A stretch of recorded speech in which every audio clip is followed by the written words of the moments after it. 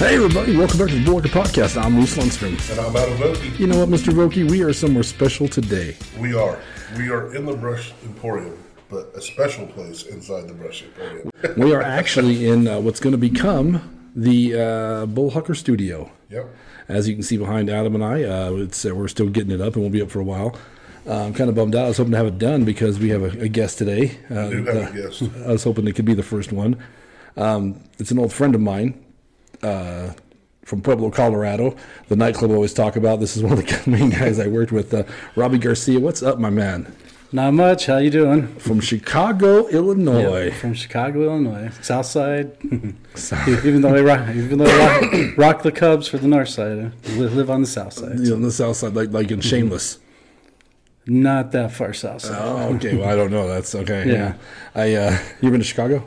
No. Well, I've driven through it for work, but that's about it. So. That's about, I've never been to Chicago. Maybe this year. I've been stuck in traffic there. There you go. It's no fun, right? So you've been to Chicago? Yeah. I think I heard some gunshots. This is a cool podcast because this is a lesson in life for people, younger people. You should always be careful, not be careful, but always be open and willing to meet people. You know, when I moved to Pueblo, I started a nightclub, and I made a lot of lifelong friends. That's weird for a job to start out. That's how you and I become friends. We work together, right? Yeah, we work together. But I made a lot of lifelong friends, you know. And one day, this guy comes in, this big dude, Robbie, who wants a job as a barback. So I hire him, right? And we're going to tell stories about that later, right? Yeah. You learn how to bartend and all that stuff, and it was a fun time. But he became a very close friend of mine, you know, and we've always kept in touch. And we don't talk as much as we probably should, but when we do, we like two old women, right? Yeah. Oh, yeah, definitely. But I'm excited for this one. This might be a little longer one because we're going to bullshit a lot. We're going to talk about Papa Jack later, right? Oh, yeah, definitely.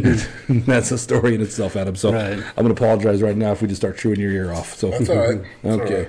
All right. Robbie, Chicago will be heading back to Pueblo for the weekend. Well, just the week. It's our spring break. I'm a teacher, so right. I get the week off. What are you going to do in Pueblo? What's the big plans for Pueblo, Colorado? Just catch up with family and hit some of the old eats. Like, you know, I really miss places like Paskey and Dewdrop. Yeah.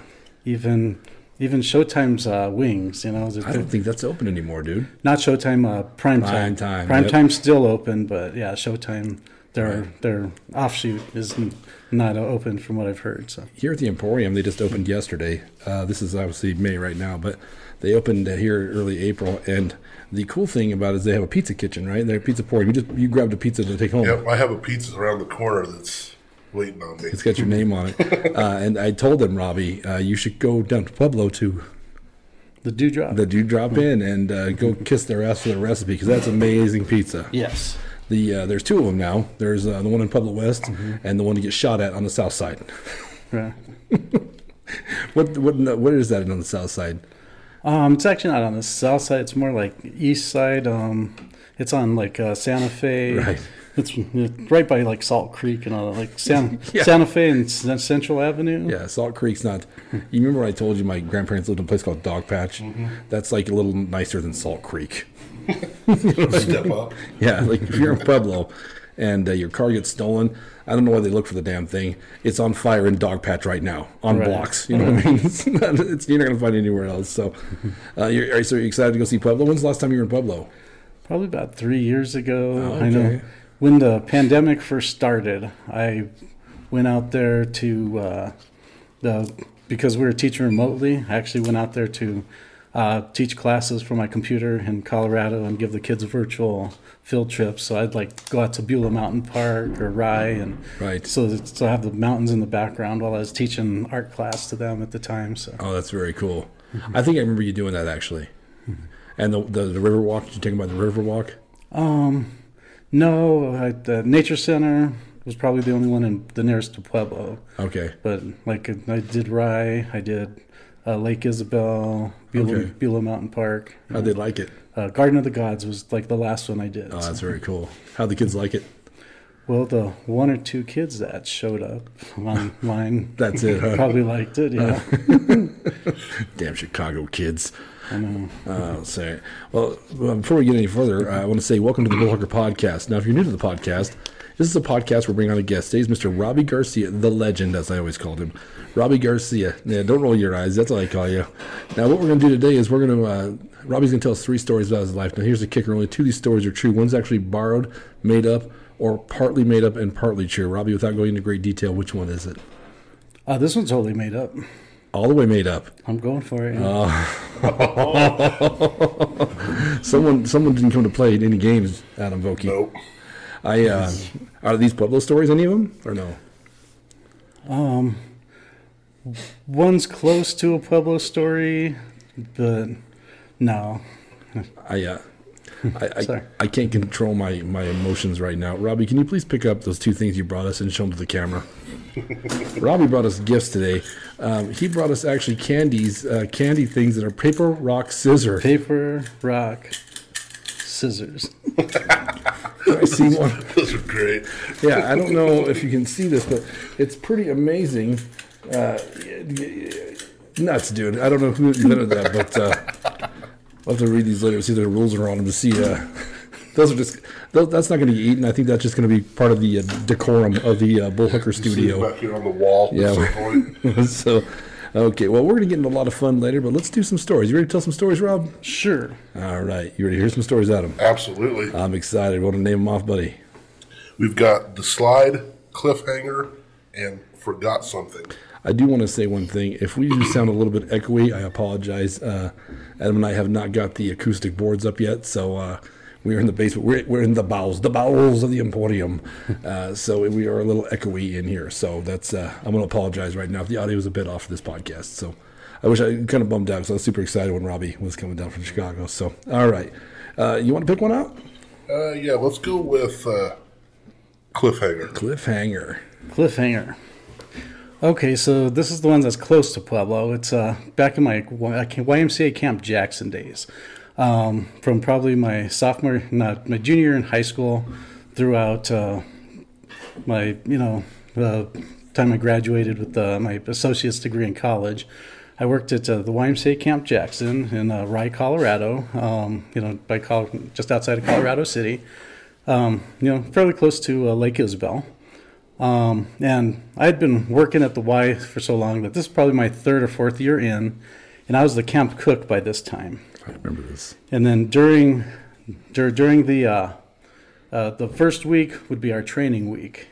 And because I worked at the YMCA year-round, when I wasn't working at Camp Jackson in the summers, I was doing before and after school childcare for the childcare program for the YMCA as well.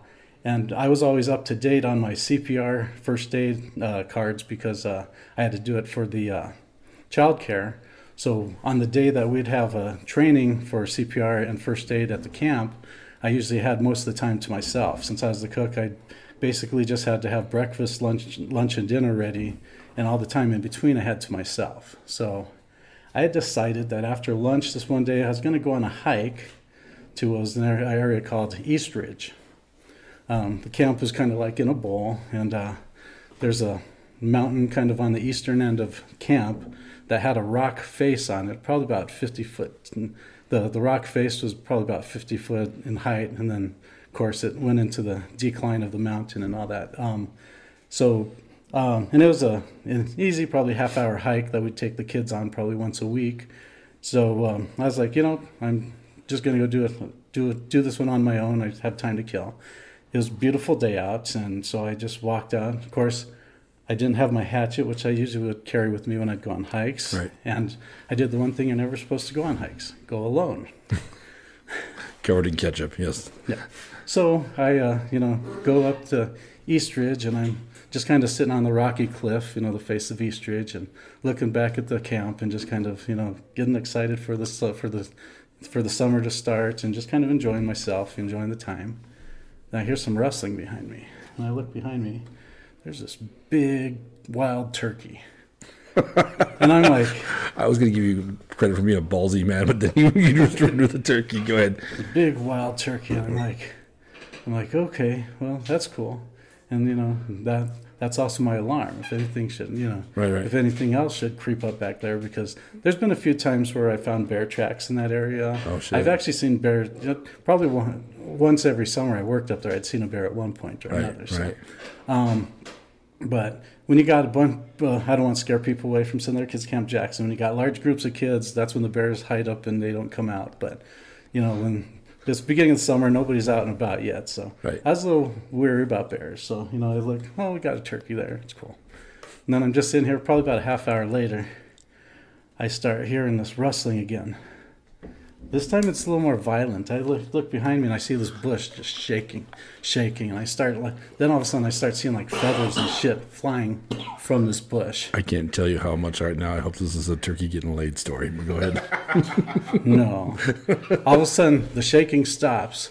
Then I hear a I'm like, oh. Like a human being saying, oh, okay. Like some sort of animal. Okay. Now, Okay. my mind goes to the bear right away. Right. It could have been a fox. It could have been a coyote. It could have been a mountain lion. But Right. I just hear the So now I'm like, oh crap. Because my only way back to that trail is past that bush. And then I start looking down this rocky ledge. And I know people who've actually climbed up and down it. Right. People with much better physique than myself. People who Get out of here. are more into Bullshit. I'm talking actual rock climber type people. I know. And I've seen kids like climb halfway down, and I have to yell at them, "Hey, get back up here," and stuff like that. But now I'm like, I'm gonna have to go that direction versus walk back around, because obviously the thing sees me, whatever it is, growled at me. Basically, it was telling me, "Hey, this is my dinner. No turkey for you." Yeah. And I don't even want to go near that area now. Right. So I start climbing down. Now the first half of it, there's all these like ledges and stuff. What grade are we talking, Robbie? Like Like up and down? Like about 50 feet of straight up and down, but with little chunks sticking out. Like Sylvester Stallone cliffhanger? Is that what we're talking? Kind of. Okay, Like a natural version of the aggro crag, or the the American gladiators, how they'd have to climb up that wall. Like a climbing wall. That's the wow. So there's little rocks that are protruding here and there. Right. But it's not. But there's no slope to it till about 50 feet down. So I said, and I've probably climbed halfway down this before. So I get at that point. But then I start noticing that the places to grab onto or step down onto are a lot farther and few in between. Right. And I'm like at the halfway point, I was like, shit, do I go back up or do I continue down? And Right. I'm like, just still, just shaking, scary, just working my way down this damn thing. Well, yeah, because you have a better chance of fighting the bear than you do of fighting gravity, right? Yeah. Yeah. But, I get to the point where I'm probably about 8 feet from the incline of the slope, Okay. So it's not like flat ground. It's still, Right. that's about where it goes into about a 45-degree angle. Right. And I'm able to climb down to one point, and then I see my next drop is about 2 feet down, about 2 feet over, and I'm just kind of like this. And it's only like an edge, probably about this wide, about 6 inches out. Yeah. And I'm like, well, if I miss it, it's only about a 5 feet drop after that. So Right. I'm like, okay, let's do this thing. I kind of jump over, fucking stick it. I land it. But for that split second that I'm celebrating in my mind, I land it. I realized that rock must have been about this thin because it totally snaps under my weight. Oh, no. And I just fall straight down. And I fall straight down about 4 to 5 feet down to the down to the incline or the slope of the mountain, which is totally gravel because of all the little chunks of rock that keeps falling off. So it's just pure gravel. So I slip and slide on this thing. Somehow I get to the point where I'm just skiing on my butt, going down this thing. I see a tree coming up. I'm trying to roll over to miss the tree. Then I turn into a tumbling Right. whatever you call it. And I end up finally at the bottom in the creek. And so I'm like trying to get myself up off the creek, and then all of a sudden I start hearing twigs and stuff snapping from down the. I'm like, did that thing just come around, or Yeah. But it turned out it was the nurse and the wrangler. They're going out on a ride, so they see me on my hands and knees in this creek, and they're like, the camp nurse Julie Chandler, or she's Julie K now. She's like, What's up, Julie? what's up, Julie? Yeah. She's like, what are you doing? And I was like, I kind of told her the story and all that. I was like, what are you guys doing? Oh, we thought we'd go on a camp ride. We're a horse ride. We were actually looking for you. We wanted to take you with. I was like, I guess I should have been around or told you guys where I was going, before just deciding to go on a hike or whatever. Because going up on horseback would have been much nicer than. Hey, kids, we found Garcia on his knees in the woods. He's fine. He's safe. Yeah. He got eaten by a turkey. Yeah. But no, so yeah, I told him, I wouldn't go up there just in case there is a bear. You don't want, because also, the horses are usually skittish because they don't raise them at the camp. They'd rent them from a group, and Right. At that time, it was the company we used to rent them from were horrible. We'd get these really skittish horses that we'd have to try to train and stuff for a week before we'd start and put kids on them and stuff like that. So I was like, right now might not be the best time to take a horse up to East Ridge because, they're being skittish now, and if there really is an animal up there. Right. So. Well, the turkey did get lucky, and I was right the first time. That turkey's going to be chill as shit, you know what I mean? Yeah, who knows? The turkey growling at you. Who knows? Maybe that's what the moan was. I hope it was. I hope that turkey was just doing it to see, because he just wants you walking by him, He's faking his own death. I don't want this thick bastard trying to eat me. Although wild turkeys are mean as shit, by the way. Yeah. Have you ever actually been around a lot of wild turkeys? I've seen a lot of them because there's actually a lot in that area. I've seen them run by in flocks. But usually I'm with groups of people, and like I said, when animals see groups of people, they just take off. They don't, So out by Ray, Colorado, down Highway 34, there's a part, like a little road that goes out to the lake out there, and there's wild turkeys everywhere out there. Those things are everywhere out there. I just saw those turkeys this morning. Did you? On my way back from Hayes. Oh, that's right. You went to Kansas. Yeah, right there by Stalker Pond. Yeah, yes. Yeah. And those things I had one kamikaze my pickup truck. I was talking to Jeremy Stegner and all, just on a horizon, wham! And he goes, "What was that?" I go, "I thought I hit a deer or something." I look over, that turkey's all messed up. I was like, "That some bitch came at me, bro. I'm in a pickup truck." Wow. Yeah, those things are mean as hell. I got chased outside of Ice and Oil when I worked for Pepsi. I got out, and they run back there, dude. They chased me into the building, but I'm like a scared little girl running from this turkey, man, because it was pissed off. I mean, it didn't growl at me, but it let me know in that business it was going to, want a piece. Right. So you never saw what it was. You never got to. No, I didn't go back up there for a couple weeks. I wouldn't either, buddy. I wouldn't either. What do you think about that, Vogue? That was a good one. I like that. Yeah. Just the thought of you climbing down. I was putting myself on that cliff. It was like, there's no way in hell I would. No, man. Do that. No. Especially out there, man. I'd take my chance with the bushes. And I was close to 150 pounds lighter back then, so don't imagine me now doing that because no. Well, I'm imagining me at this size doing that. At 20 years ago, too, or, it's... Yeah, this was probably 94, 96, 97-ish. Oh, almost when I met you. Almost. Yeah, probably right before, the year before we met, yeah. What year did you start, 98 at Peppers? Yeah. Okay. I started in 96 out there, so... Huh. That's wild. Did you ever cliff jumping with us? Were you with us when we did that? No, I heard about it. Oh, yeah, no. We'd go to the mountains and play softball, drunk. Mm-hmm. We'd get hammered and then drive down. Not anymore. Okay, don't do this, kids. Okay, don't do it. And we'd drive down the mountain, and Jack Severe, remember Jackie? Yeah. Mm-hmm. I think I told this story once on the podcast, so I won't get too far into it. Basically, he's the one that said, "Hey, you guys want to see something cool?" We're like, yeah. And we walked over to these. What size of the reservoir? That's on the south end of the reservoir? The highway goes by the south, right? Yeah. So we go down these little trails, and that dude, he gets close to we see the lake, the reservoir, and that dude starts stripping off and just off the edge. And I'm like, did that dude just kill himself in front of us? Like, oh my God, And we went down there, but we'd all, me, I don't like heights. I don't like heights. Yeah, you don't like the top of a 6-foot ladder. I don't like the top of a 6-foot ladder, dude. But dude, had enough drinking in me. I leaped, dude. It was fun. I left the glasses in there and had to drive home all blind with Nathan Gardunio. What's up, Nate? So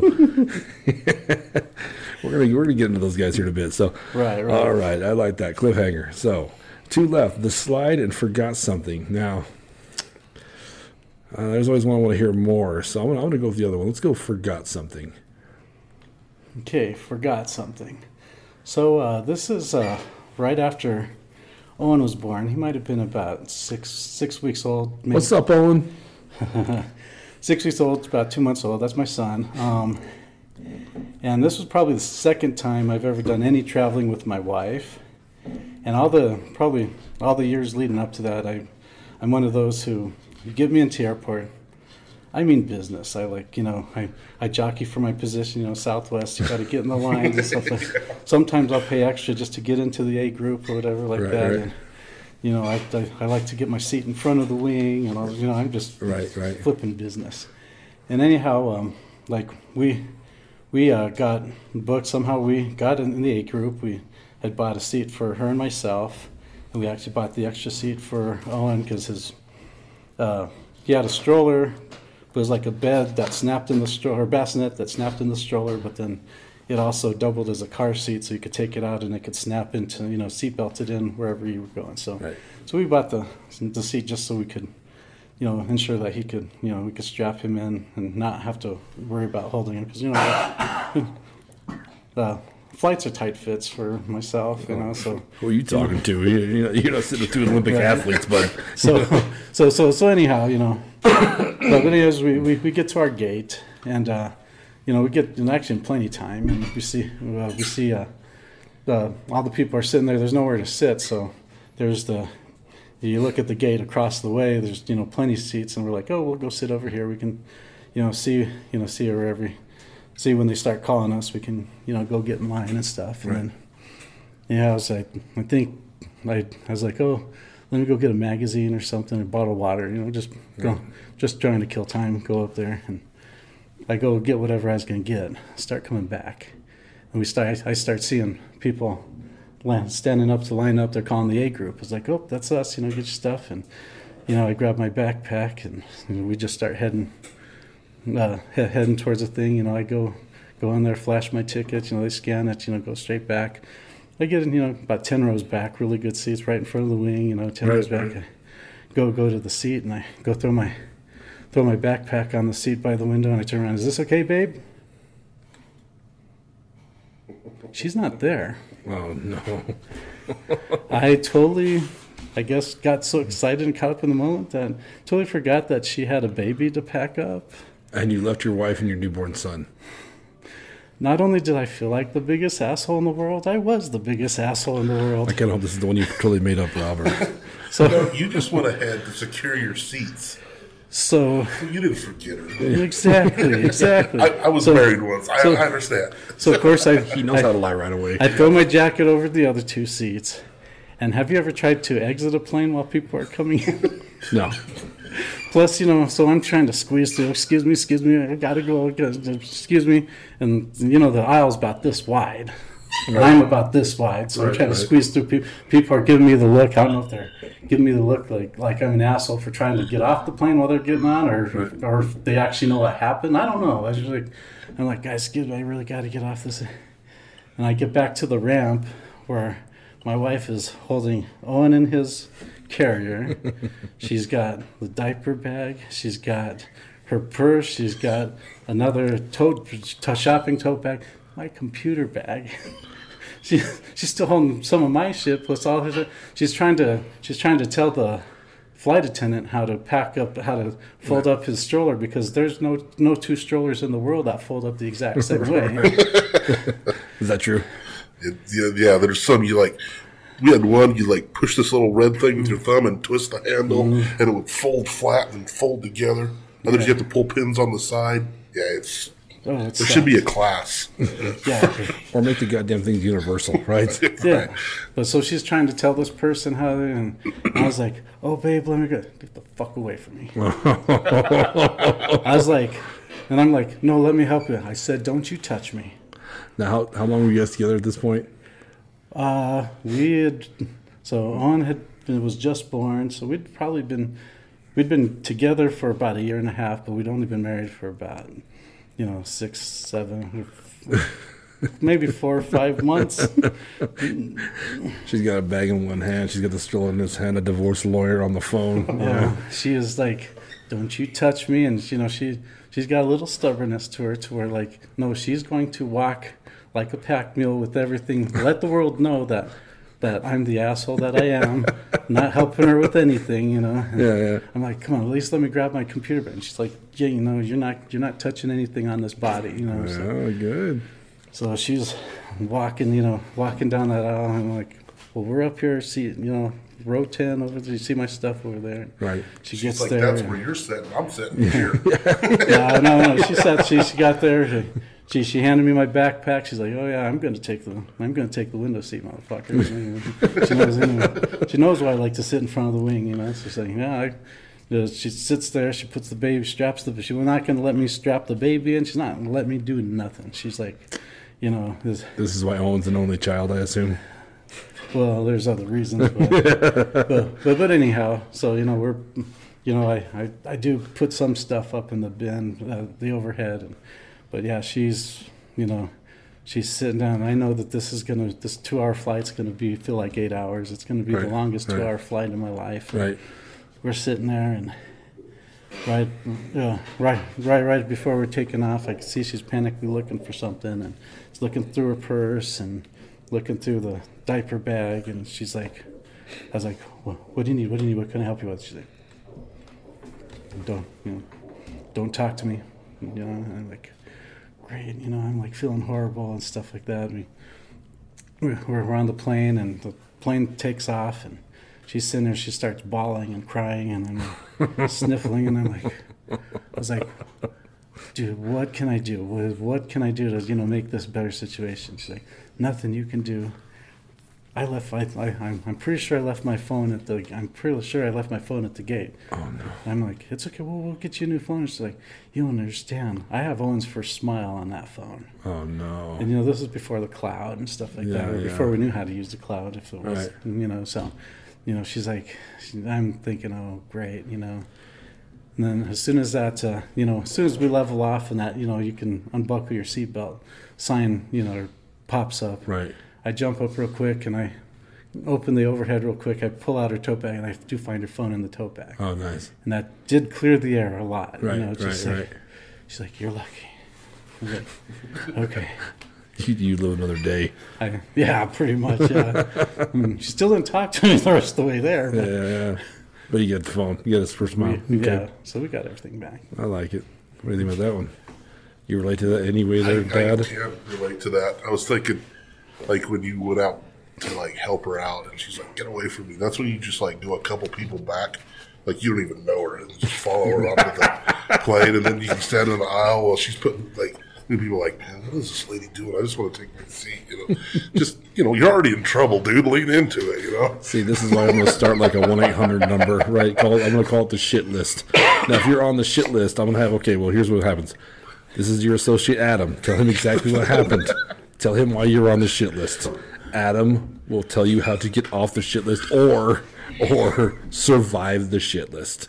So there's a guy on Instagram. Have you seen his videos? I have. It's he's amazing. He's like the marriage counselor guy. Yes. So he's like sitting in this office and he'll like answer the phone, and they're like, "Oh, so you forgot that her birthday, huh? Okay, so this is what we're gonna do. I'm gonna call you back, and and all this stuff." So then he calls back. She goes, "Let your wife answer your phone." And so he like helps guys. They're hilarious. I'm like, where was this dude like 10 years ago? He has the big whiteboard behind him that says, it's like, find this guy. He's on TikTok too. Find this dude. Those are they're amazing. Hilarious. He'll ask you, did you do this? Okay, is this happening? Damn it. Okay, how about this? Okay, shit. All right, we're still okay. We're still okay. Like he's coaching them through it. I need the last 4 of your social and your credit card number. I'm going to call you back, but this is. And so then, like, the wife answers. She's like, yes, this is so-and-so from, Sandals Resort. I just wanted to confirm the anniversary package. Is so-and-so there? So it's pretty funny. So then he calls the dude back again. He's like, okay, so you're taking her to the Sandals Resort for 4 days, and I've already booked it. Nice.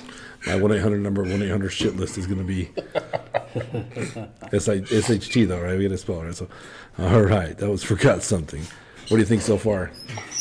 a couple that I can kind of put myself in. Yeah. Yeah, I'm liking them so far. All right. You got one in mind? A little bit, but not. I don't have a huge front runner, but one is kind of edging the other one out. Okay. All right. Me too. So one more. We got the slide. Okay. So you know how I used to play baseball out here, not softball, but like adult baseball, right. With the fastball, regulation bases and everything. So after I moved out to Chicago, I continued. I was on a team called the Winnemac Black Sox.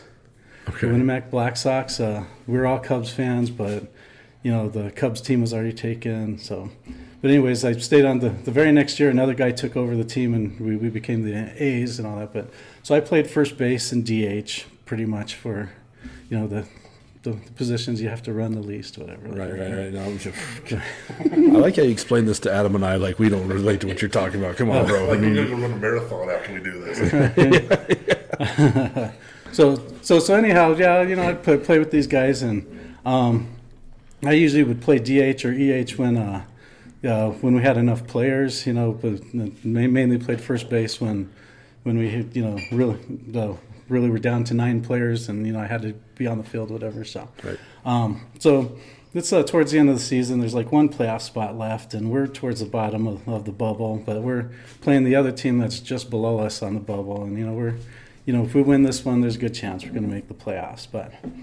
And it was at a place called Outgeld Park, which is a place, now that I know Chicago a little more, I had no business ever being. Why is that?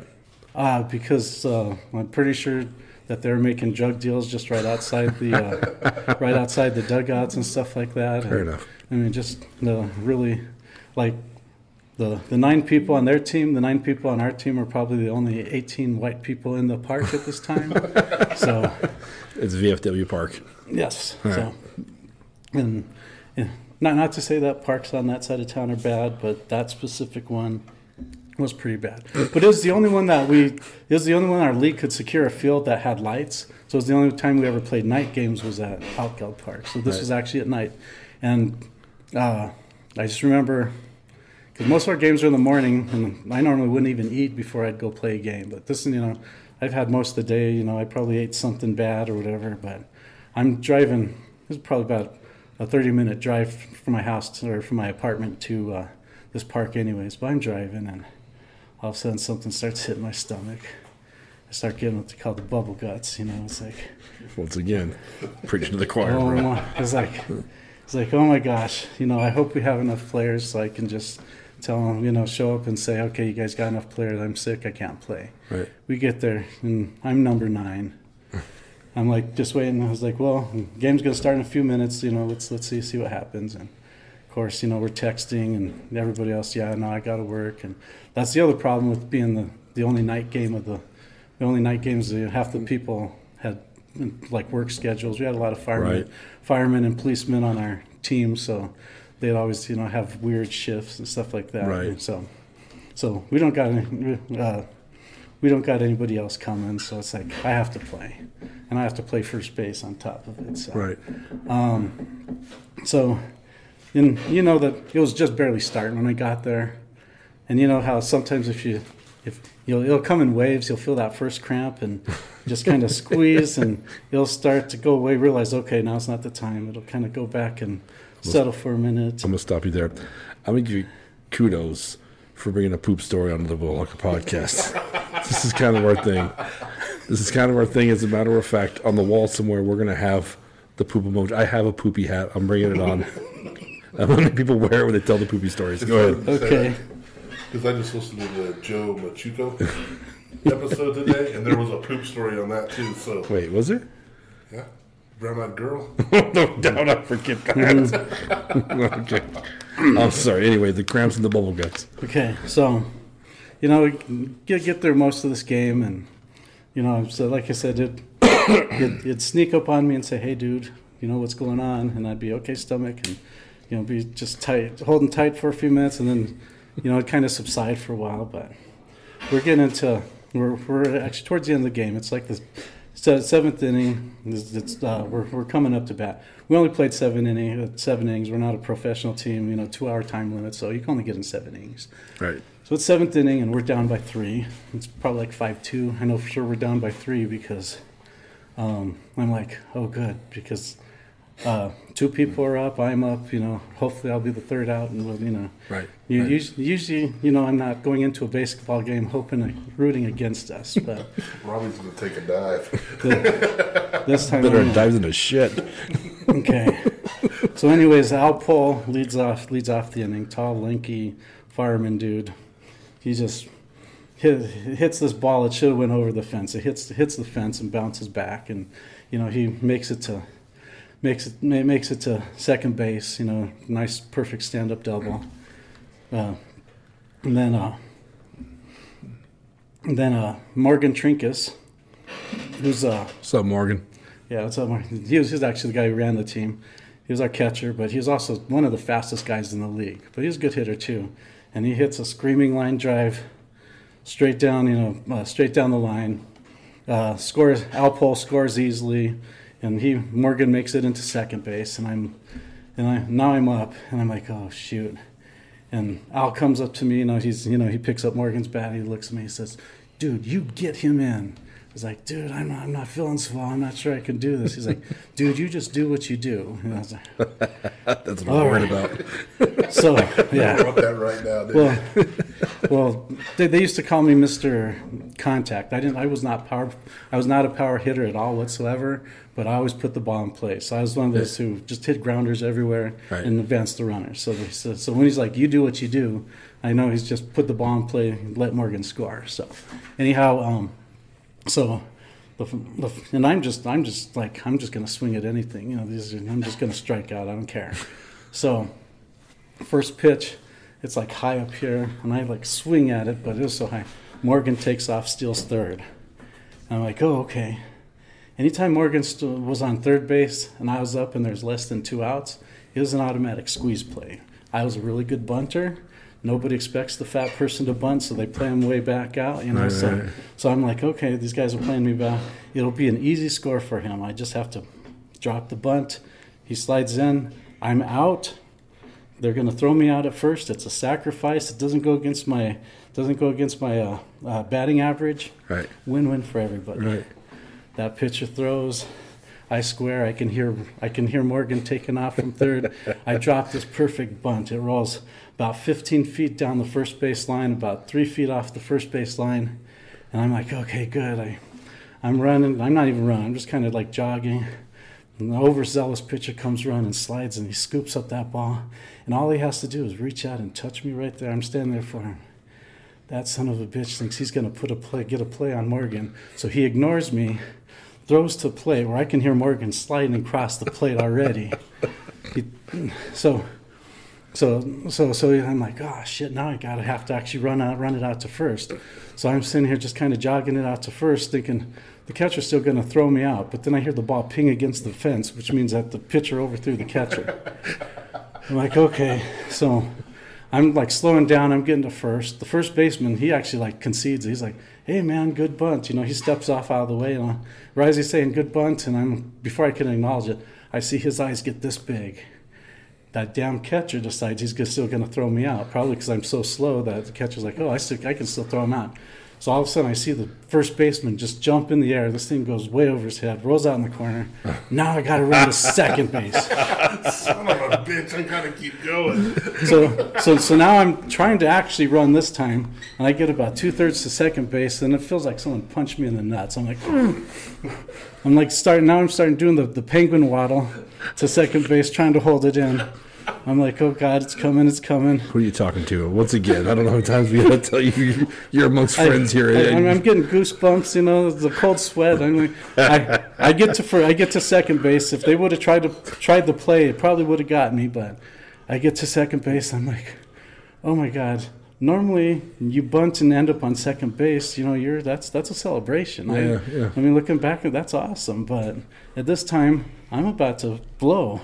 Right. I'm like, I'm not even taking the lead off now. I'm just like standing at first or second, standing on second, hoping they're not going to throw to me to try to make me dive back or anything. So I'm not even going to lead off. Right. I'm standing there, and I'm like, oh God, I don't know if this one's going to subside. And I'm like, just like, come on, focus. You can get back in there, get back in my stomach, get back. Okay, it subsides for a second. And then there's Todd Schwartz. No, what's up, Todd Schwartz? Todd Schwartz. He, I can't remember if it's Schwartz or Schmidt. It's one of those German names, but his name's Todd. We could just call him Todd. What is up, Todd? So anyways, Todd's up, and again, he hits one to the outfield. It's like, why the hell didn't we score this whole damn game? Now all of a sudden we decide to go on a run. Right. So I'm waddling to third base, and I'm like, the third baseman, or the third base coach, he's waving me in. I'm like, holy fuck. So I turn, and I'm still just probably, my fast run is probably a good brisk jog for some people. Yeah, I'm with you.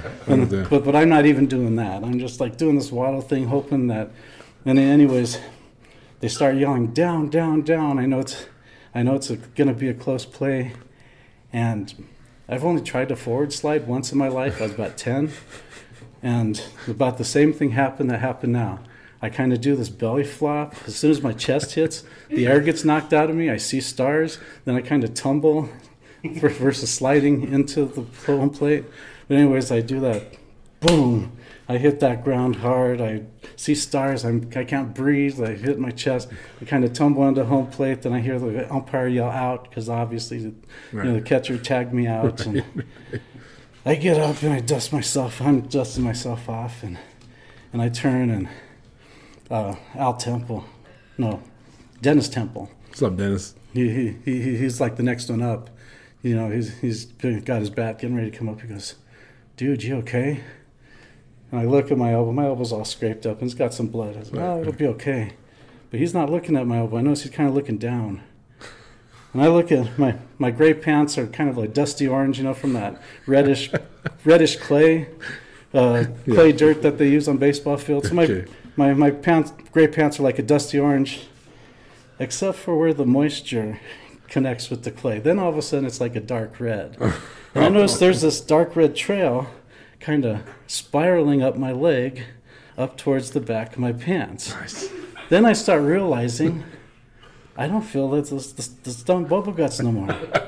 So somehow, within this train wreck of a slide that I did, I totally let it blow. You shit yourself.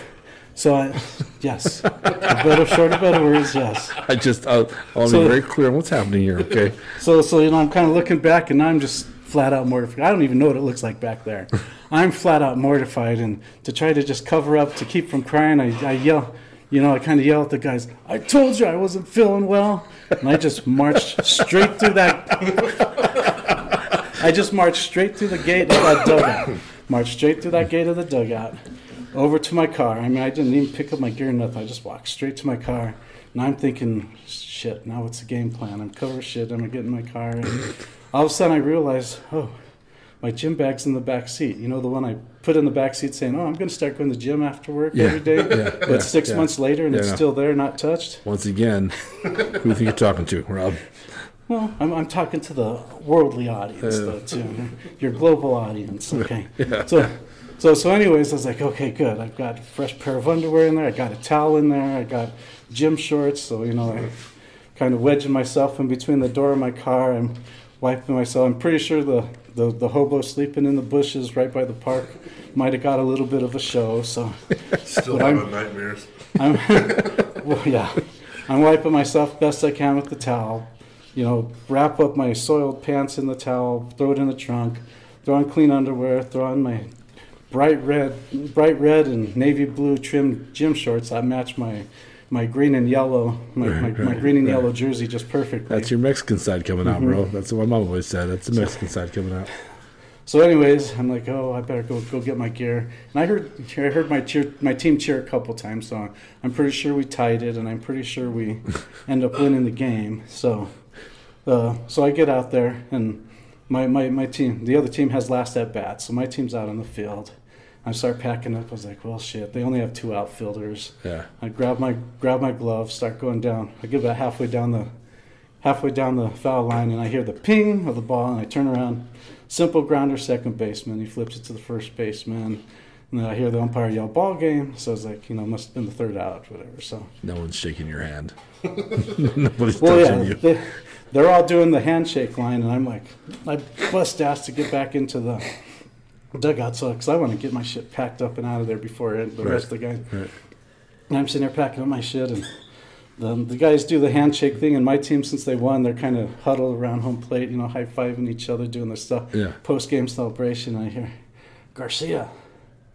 I'm like ignoring it, trying to act like I didn't hear it. I'm like, Garcia! And I turn around and look up, and it's Al Paul, and he's like, I'm like, okay, So I go walk out there, and guys start patting me on the back. Hey, dude, that's a great bunch, man. Good job. There's no shame in depends, Garcia. No shame in depends. But the coolest thing, not one person said shit about what happened. I mean, I'm pretty sure that whenever they are on their own and they talk, they shoot the shit and talk about the good old days. Yeah. I'm sure they go, hey, remember that game Garcia shit himself? But no, they were classy enough to not say a damn word. Robbie, do you think I would have let you live that down ever? No. No. Well, I didn't know these guys as well as I knew you. I was one of the newcomers on the team. So. That's cool. But yeah, like I said, Al was probably the type who would have kicked anybody's ass if they would have said something. Yeah, Like I said, he's this big, almost 7-foot tall firefighter dude. Just right.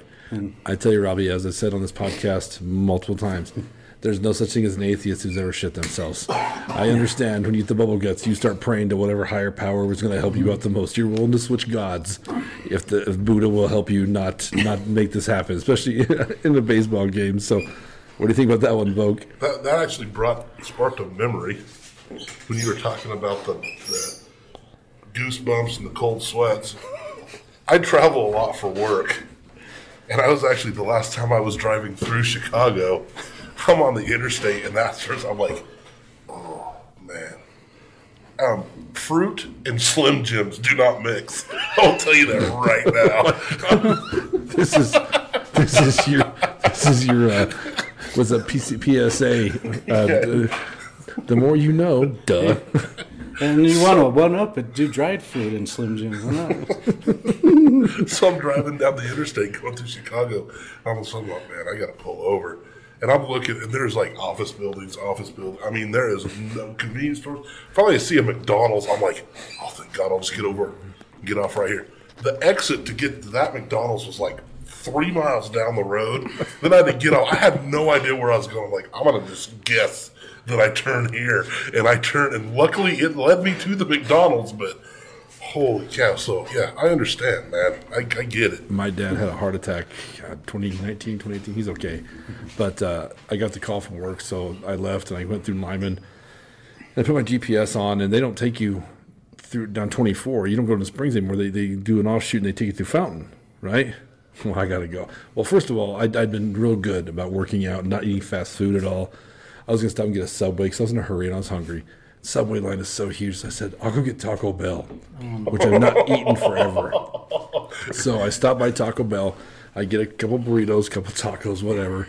I'm driving, and all of a sudden, like you said, bubble guts. Like, and it gets to a point where it's like, okay, well, here's my colon, knocks and send a message upstairs that we need a decision today, like right now, So it's not a matter of if it's going to happen. It's a matter of, is this on my terms or not my terms? Okay, so I'm driving, and sweats, everything, and I see an Arby's sign in the distance. And I'm like, you can make it, man. You can. So I floor it, man. I don't drive fast, but that day. So I whip in that parking lot, Rob, and it's about lunchtime. And, man, I go to the bathroom, and I'm thinking to myself, if that stall is occupied, we're going to have a real awkward moment here at the Arby's. You know what I'm saying? I hope they have a sink that'll fit my ass. So I go in there, and it was, man. And I made it, man, by the hair of my chinny chin, But yeah, it was awkward. Like I probably yelled and everything. You know what I mean? Like screaming for my mother or whatever. And the worst part is when you're in that situation, everything's like locked down. You're like, okay, I can. Then when you think you're home free, your body kind of relaxes, and that puts it to the next level of like, And I guess I don't understand. I don't understand biology or how the human body works. Like you said something that clicked to me. Like you start waddling. Why is it you're so afraid to bend your damn knees when you got a shit? It's because your ass cheeks are clenched closed, and you can't walk the same, man. Your hamstrings are tight. You start walking like you don't have any joints. You will not bend your knees when you got a shit. What's that about? Isn't that weird? Think about it. Well, you sit down to shit, so maybe it's like a subconscious. Don't bend your knees because that's a signal to shit. Because the knee bone's connected to the colon bone. It's something, I don't know. I'm not a biologist either. Thank you for that word. I was looking for it. All right, what do you think about that one, folks? That was great. I think you just threw that in. That's probably the one right there because he knows I won't bite on it because I want it to be true. Okay, well, we got to rock, paper, scissors, as you well know, because you brought us candy things. Rob, what are you up? 3-pumper, 4-pumper? I do it the right way. 3. Sorry. My boy, your son's a 4-pumper. Yeah. Adoption is not too ever. It's never too late. Well, it was funny. This morning he was asking my grandma, my mother, his grandma. He's like, "Grandma, how do you do it?" And she's like, 3. That's how. So it's like, yeah. I told him the right way. That's how I was raised to do 3. Yeah. But then she's like, "What does this have to do?" And he tells her, "Oh, it's the podcast and all that stuff like that." So yeah. All right, folks. So we're doing 3, buddy. All right. Ready? Damn it. All right. Before we do that, though, I do want to say we're at the Brush Emporium, so please make sure you check this out. Once again, they're doing a lot of pizza here. They're going to have ice cream here eventually. They have a lot of little vendors upstairs, so it's someone that supports little small business. So if you don't support local business, it goes away. So please make sure you come down and support them. And that's why if we're going to take a quick minute here, a quick couple of seconds, we're going to do a little sponsorship. This is one of the vendors upstairs, so please check it out. Hi, my name is Suri Guzman. My name is Jose Guzman. And we're the owners of Guzman Boots. We're located here at the Brush Emporium at 210 Clayton Street in Brush, Colorado. We have men, women, and some kid boots. They all come from León, Guanajuato. We also carry belt buckles, wallets, and phone cases as well. If you do need a special order, we can also special order any kind of boot in the size that you would like. You can also find us on Facebook under Guzman Boots if you have any questions. Also, you can send us a messenger or call the Brush Emporium or talk with the front office and they can let us know. Thank you. Thank you. All right, so there you go. Make sure you come check that out. A lot of cool stuff down here at the Brush Emporium. Please give them some love. They've actually given us the space down here. Like I said, if you can look behind Adam and me and Robbie, you'll see a partially done room with all the acoustic stuff not put in yet. So this will be the actual Bill Hooker studio when we're up and running. So we're pretty excited about that. It's been fun trying to plan how we're going to do it. So please check that out. So, okay, I lost paper, rock, scissors. So I have to go first. 3 great stories. The slide, cliffhanger, and forgot something. Now, Robbie, I think I got you dead to rights on this. Cliffhanger, I think, is true because I remember you telling me some story about that vaguely. Now, this is probably back in the Nighttime Larry days, so it's a little fuzzy. But I remember I remember you being up there because even when you worked at the club, you'd go up and work on the summers down there at that camp. Right. Yeah. Well, actually, I worked at Shady Brook that year. Right? Okay. And that was a pain in the butt going because Shady Brook's way up in Deckers, but so I'd go spend like 3 days a week in Deckers and then come back and spend 3 days a week in Pueblo and just go back and forth. But yeah, prior to working at Shady Brook, I did all those years at Camp Jackson. I think after one of the softball games in Beulah Mountain Park, I think I drove you over the hill and over to the Lake Isabel side. I think we drove by Camp Jackson once. Maybe we did. Once again, a lot of drinking. So I think cliffhanger is a true story. I think the slide is a true story because that had a ton of detail. It was, but here, Robbie has listened to a ton of these episodes. Every one, you think you said, right? Or damn close. Yeah, I've seen everyone. Yeah. So I mean, I think he knows how to fool us. So that's. But I'm going to go with my gut instinct, my bubble gut. I think the slide is true. So I'm going to go forgot something because I don't think that sounds like a Robbie Garcia thing to do. You're not. That's just not you to forget. Unless it's true and you're just a freaking monster. So anyway, so I'm going to go forgot something. Vogue. What do you think? Well, the odds are going to be in Robbie's favor because that's the one I'm going with also. Why so? And the reason why I'm going that way is just from being married. I kind of put myself into that position, and it wouldn't be to me, I don't think she was like, no, I got it all. I think most women would be like, you want to help you son of a bitch? And then they dump it all, and then you're packing it all onto the plane. So just by the way that you said she reacted, I'm thinking that that's why that one's the bull hugger. Okay, yeah, that's a great explanation. That's all right, Robbie. We're going to tee up on you. We both forgot something. Cliffhanger in the slider true, we think. So let's see what's going on. I even called it. Nope. I am a little disgusted right now. Get out, Robbie. Get out. No, you've never met my wife. She's like, no, screw you. I'm gonna take when she gets her mindset on something, she's gonna stick to her guns. And so forgot something is true. God, you don't know how bad I feel about that thing. Do you want us to remind you to take Owen with you when you leave right now, or have you overcome that assholery? I mean, she and don't think she doesn't. She anytime we get in arguments or whatever like that, don't think she doesn't. Oh, remember that time? Oh, I'm sorry. Are you being airport Robbie right now? Are we airport Robbie right now? Well, usually it's remember on Christmas you left me home and pregnant while you went out on a vacation. Well, when she found out she was pregnant, I was home visiting my parents on Christmas. So gotcha. I didn't know that she was pregnant until I got back. But of course, she's like, "You left me alone and pregnant on our first Christmas together." Robbie. Cliffhanger is a true story. Mm-hmm. I'm disgusted we got that wrong. I know. And when he was telling that story, I was like, man, there's a lot of detail in this. Is that why you did it? It's kind of the way you were telling. I mean, it was like you like a lot of hesitation and study. And then I'm like, when he's telling a story about shit in his pants, so I'd be a little hesitant to, right? Right. So I kind of just blew it off. But I kept thinking, I'm like, no, this has got to be it. This has got to be it. So, for the past 3 months, I've been telling myself this story. The other two happened, so I told them by memory. Right. So this one I've been in my mind rehearsing over and Good over. for you. Now all the names I dropped, the team, that park, I played baseball there. I've dropped bunts many a times to score trinkets. I've never actually made it to second on a bunt, but. If you got that wrong, I want you to share this podcast on Facebook. And I want you to tell us, Susan Koser, what's up, Susan Koser? We all know Susan Koser.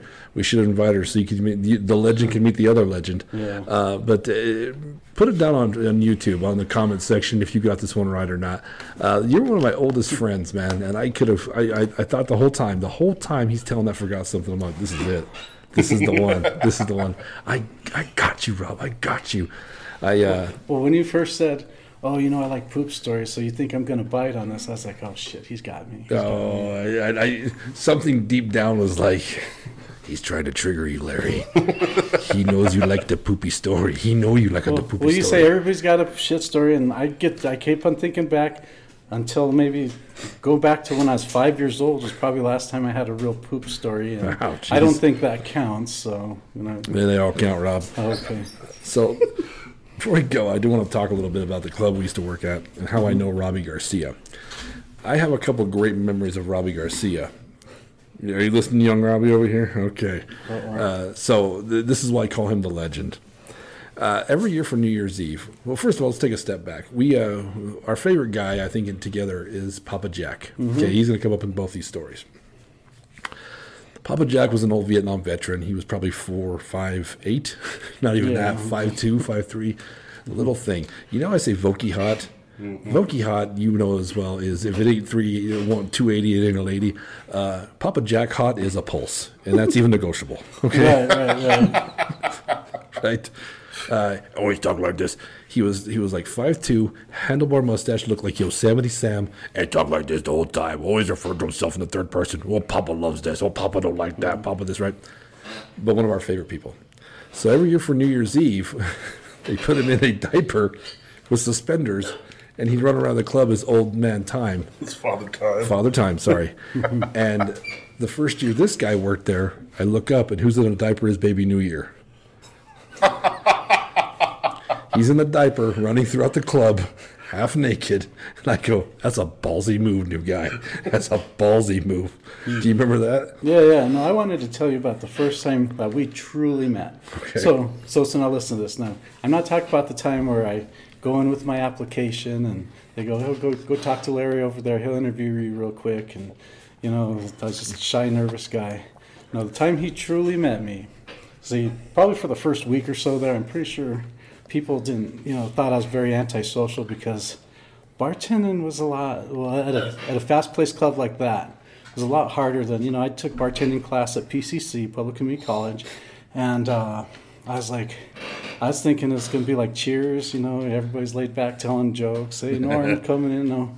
No, I got my ass kicked that first week or so. And I'm sitting here I did not talk to anybody. Larry would have to say, dude, breathe, remember to breathe. So I was like, okay, and so anyways, probably those first 2 weeks, I didn't talk to anybody. I was just busting my ass, trying not to get fired, thinking I was going to get fired, and, trying not to bust glasses and things like that, trying to keep up with the pace. Because you're a barback. You were a barback. I was a barback, yes. Anyhow, there's this band called Boogie Machine out of San Francisco that the owner booked for the next 2 months. These guys were going to come in every Friday and do this, they do a cover band of disco music from the 70s. And they all wore the big afros and all the bell bottoms. They dressed the part. They were awesome. They were great. They were great, yeah. And one of their things was, I guess, they'd always call key members of the staff up from the bar when they did the YMCA and do the, put the costume on them so they look like they're the village people up there. Well, anyways, so they call up Derek, the head doorman. What's up, Derek Toussaint? They call up Rachel, who's the head waitress at the time. What's up, Rachel Fowler? They call up Marty, who's the MC at the time. What's up, Marta Munoz? And then they're like, Larry, can Larry please come up to the stage? And Helen, we're getting slammed at this point. His bar is just the biggest, the bar that just got slammed the most. So we're busting ass. He's getting slammed, and Helen comes over here and she's like, "Hey, Larry, they're trying to call you up on stage." He's like, "I know, I can't." And he's like 6 people deep all around. I can't do. I'm like, "Larry, do you want me to go up?" Shy, timid little Rob. "Larry, do you want me to go up there? You want to go up there?" He's like, "Yeah, I'll go up there." Because I guess he didn't know. Like I said, I worked at Camp Jackson. We used to do a lot of skits and stuff, so I used to get into things. I remember this now. Yep. So I go. So I'll go up there. He's like, "Go on up." So I go, work my way to the stage. It was a pretty packed day that day. So I'm trying to squeeze through people. I get up to the stage to go, "You're Larry?" I was like, "No, I'm his replacement." And I'm Rob. "Okay, Rob." They give me the cop hats or something. The cop hat and so we look like the village people up there. Since I'm the last one, I'm the A. But anyway, so they get into do do do do do do do. So while the rest of our staff stand there, I'm starting here do every cheesy disco move you can. I'm sitting here doing all this stuff, gyrating, and they start singing. Crowd starts going nuts, and they're like yelling at me, and I'm kind of singing with them. And they're like, "Young man, don't you do. That's it, young." And doing the YMCA, bah. I'm getting all into this, and people are like going crazy, and all of a sudden people start coming up and putting money in my money in my waist, my waistband. That's right. So I started putting money in there, and then the Boogie Machine people, they start noticing I know the lyrics. So like the last verse, they hand me the microphone. So I'm sitting here, "Young man, I was once in your shoes. I said I would." I'm just taking it away. People are crowd's just roaring, because I'm just cheesing it up, and crowd's just roaring and stuff like that. And finally, they're still sticking money down my pants and stuff like that. And finally, at the end of it, everybody's like cheering and roaring. I noticed everybody in the crowd's just cheering and roaring except for the staff. The staff are like frozen in like fear. Like who the fuck is this? Who did we hire? So I just remember going down and like all the waitresses are like looking at me as I'm passing it to Laura sitting in the munchie bar. She's like, "Robert, what the fuck?" I was like, I get back to the bar and Larry's like shaking his head and he sees me pulling all this money out of my waist, and I was like, we pull the tips and stuff. So I was like, "Oh," so I go to put it in the jar, and he puts his hand on it. "No, pal, that's yours. You earned it. You earned it, man. That's all you." Yeah, I forgot. I remember that. That's funny. I do remember that story. The story I like the most is there was a long bar, and that's where Papa Jack worked. Yeah. To put it in perspective that you can understand, Adam, Papa Jack had a drinking problem. Papa Jack's drinking problem was bad enough to where nighttime Larry thought it was a problem. If that clears it up, okay? Yeah. That's like Hitler telling someone, you're a bit extreme, you know? So, anyway, Robbie's the bar back at that bar, and I tell Robbie, here's what I want you to do. At midnight, we got a shift drink, right, for 50 cents or whatever, right? Jack had his first, he started that around 5 p.m., right? So, I mean, Jack would get, Papa would get just hammered, just shit can hammered every night. And I'd get pissed because his ring was off, the money was off, and they were up my ass. I was the lead bartender because they took it away from Jack because he was, always drunk. So I told the new guy, I said, okay, hey, Robbie, come here. Here's the deal. That Stolian water on the end of the bar, I want you to throw it out every time you see it. Dump it. Remember that? Dump it. He goes, seriously? I go, yeah. He goes, what if Jack gets mad? I go, fuck Jack. I said, dump it. He goes, okay. So 2 days later, Jack goes, come here. This new kid sucks. I go, what do you mean, Jack? What do you mean? He goes, the new guy, he sucks. I go, well, how does he suck? We need to fire him. He tried to get you fired in the worst way, dude. He wanted you gone. I go, what's going on, Jack? What's going on? He goes, he sucks. He kept saying he sucks. I go, is he stalking? Yeah. Is he cleaning the glasses? Yeah. Is he cleaning the bar off? He goes, yeah. I go, that's pretty much all we have him do as a bar back. That pretty much sums up his job. He goes, that son of a bitch, he keeps pouring out my drink. I'm like, your midnight shift drink? Yes. I go, bullshit. I said, Jack, our liquor cost is going to go up. And when they ask me, why is the liquor cost up? I'm going to tell them, we're trying to sober Jack up. As ironic as that sounds, because Robbie, how many did you dump out on a nightly basis? Oh, probably like 5 or 6. He would pour himself another one over. I always make sure he wasn't looking, or right when he was, when a waitress would come up. So, in fact, I think I even might have asked a couple waitresses, hey, go send your order to Jack really quick, so give him a big ass order, so I can. He put up that guy's, Papa Jack usually is so. Because I never wanted to do it when he could look, and if he ever caught me, I was afraid he's going to stab me in the throat. But. He would have stabbed me. I'm not joking. He went to Mike first, the owner, to get rid of you. He was so pissed off. Like, Mike said, what's with the new bar back? I'm like, look, man, he's dumping Jack's drink out, and Mike was like, that's ballsy. I'm like, that's ballsy. He's a keeper. Yeah. Jack is the one who introduced me to Yukon Jack. That's who first started me drinking that shit. So he'd get hammered. I'd try and drive him home, and he threatened to kill me on a nightly basis. He'd tell me, I'll stab you in the heart, all kinds of, and he meant it. Well, FYI, Jack, I think they based the Dos Equis commercial, the most amazing guy in the world. Most interesting man in the world. Yeah. Because this guy had every story.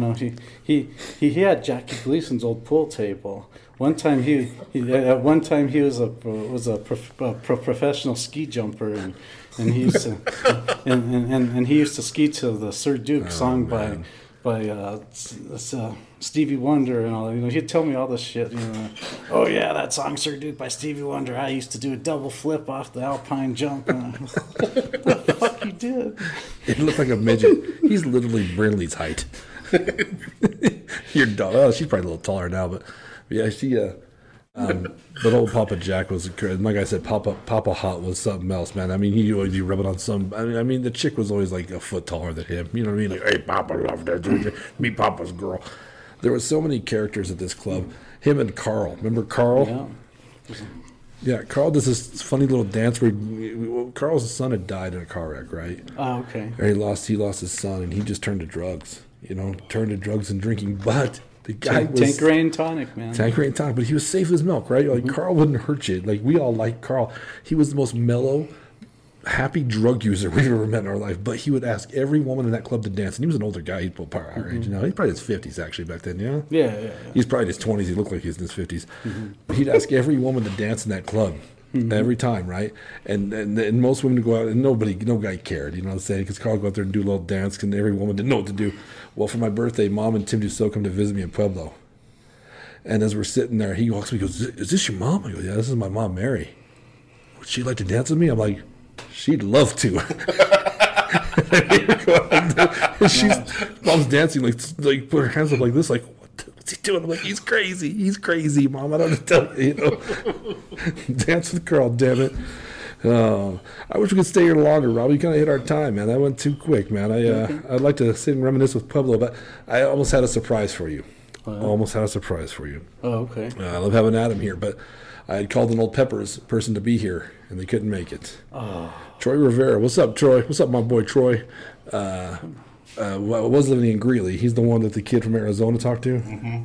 And I said, hey, Robbie's coming down. You should come down and come hang out. And he goes, well, if I lived in Greeley. I go, where do you live? He's like, moved to Arizona. I go, well, man, that ain't going to work. So that'd have been too bad. We have to reminisce one of these days. I know you guys get going. You have to take Mom and Dad back to Pueblo. But it's been a good time, man. Yes. But before we go, there is one thing we do want to pump. Usually we have other podcasters on here, whatnot, and we have a podcast we want everybody to check out. I'm going to put a link below when we find out how to get to the link. Mm-hmm. It's a podcast you want to talk about. Yeah, it's actually my oldest daughter, Harley. She's a senior in high school, and her English project, they're calling it like a passion project. So what she decided to do was a podcast. They're going to do, I think, 3 or 4 episodes, her and her 3 of her friends. It's called the Off-Brand Podcast.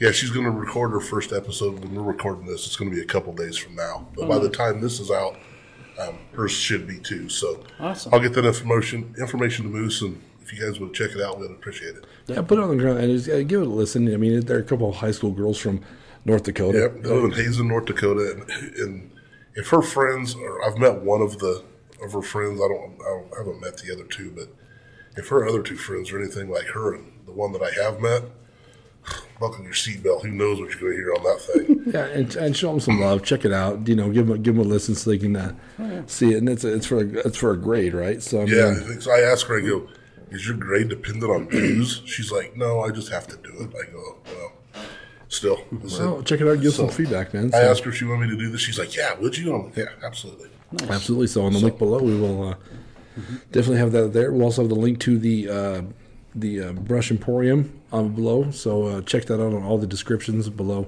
Make sure you hit that bottom right-hand corner. There's a little red button. That's a subscribe button. That's a small click for you, but a huge click for us. A huge click for us, man. Check it out. And if you see us online, man, share it. Hit that share button on Facebook. Get it out here.